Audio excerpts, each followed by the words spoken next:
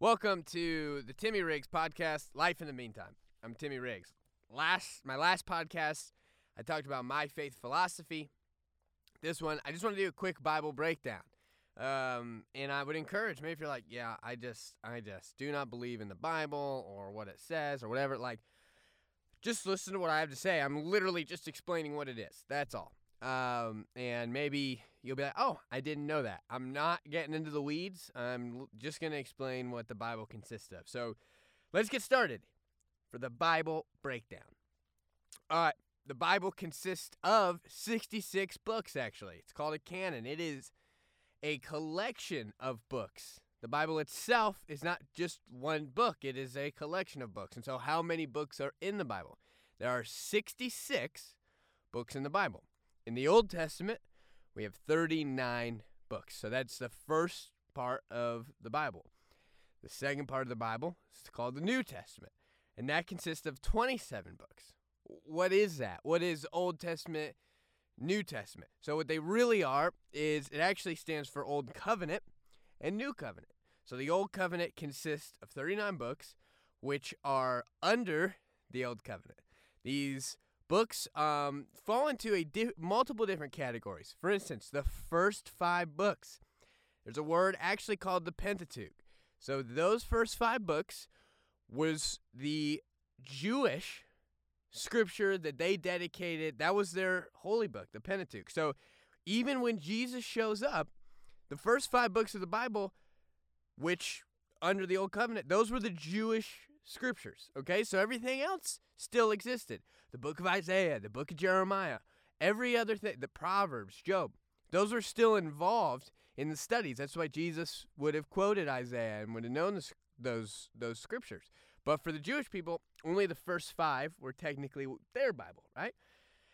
So out of those 39 books, we have all types of different things. I already kind of noted, but we have wisdom literature. In that, you're going to be familiar with maybe the book of Psalms, the book of Proverbs, Ecclesiastes, Job. That's called wisdom literature. There is historical books which actually fall under, it's a word called the Deuteronomistic literature. And that's going to have 1st and 2nd Kings, 1st and 2nd Samuel, Judges, those kind of books. Then we're going to also have within the 39 books, we're going to have the major and the minor prophets. That's going to be, a major prophet is Isaiah, Jeremiah, minor prophets, the book of Amos, the book of Habakkuk, those types of books, right? And so literally, if I remember correctly, and maybe I'm wrong, maybe this is wrong, and someone can correct me, but they're actually called major and minor, not because, well, this was a prophet that was of major importance and this one was of minor importance. Nope. They're actually called that by the length of their book.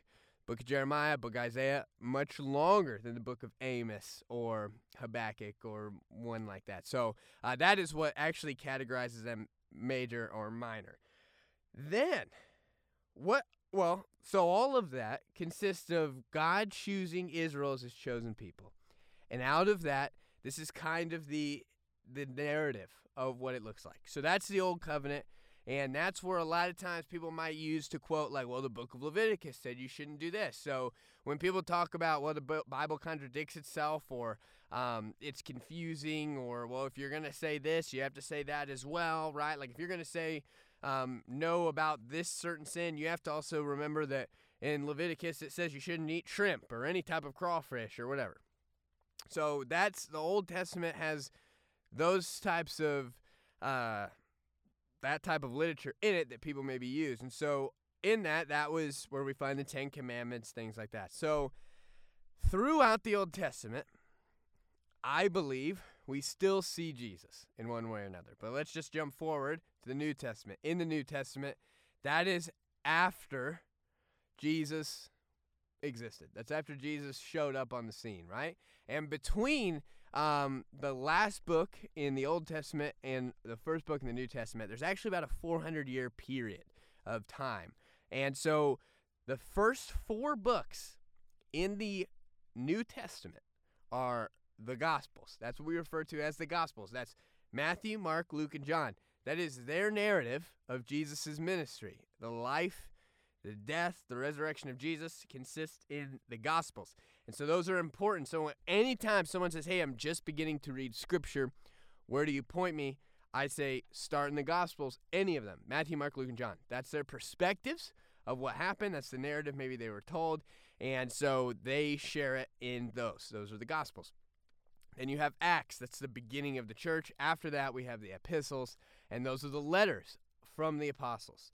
And those, are those who saw Jesus or are helping lead a church. And so those are what consist of or create the New Testament. And so the New Testament, the reason it's the new covenant is because now Jesus has showed up.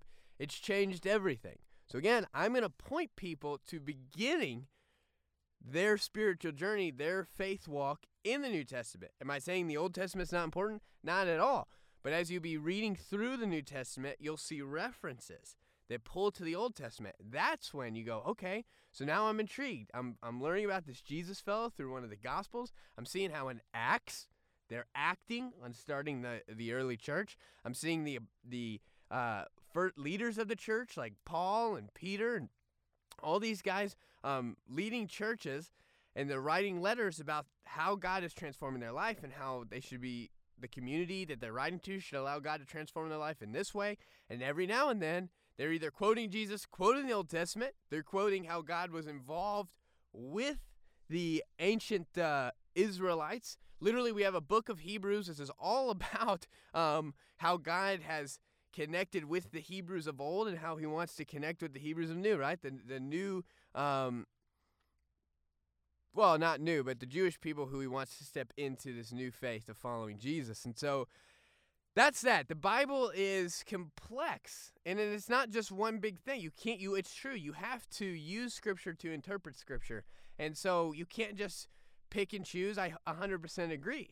But I think we have to know, where does our faith lie? It lies in the resurrection of Jesus. And so when we look back and we see throughout the entire narrative, the entire canon, how is it all connected?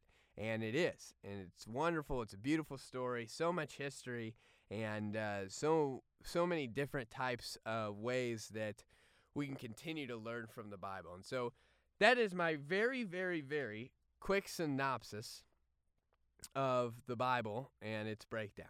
And so maybe you learned something today, I hope, and that is that. So thanks for listening to the Timmy Riggs podcast, Life in the Meantime.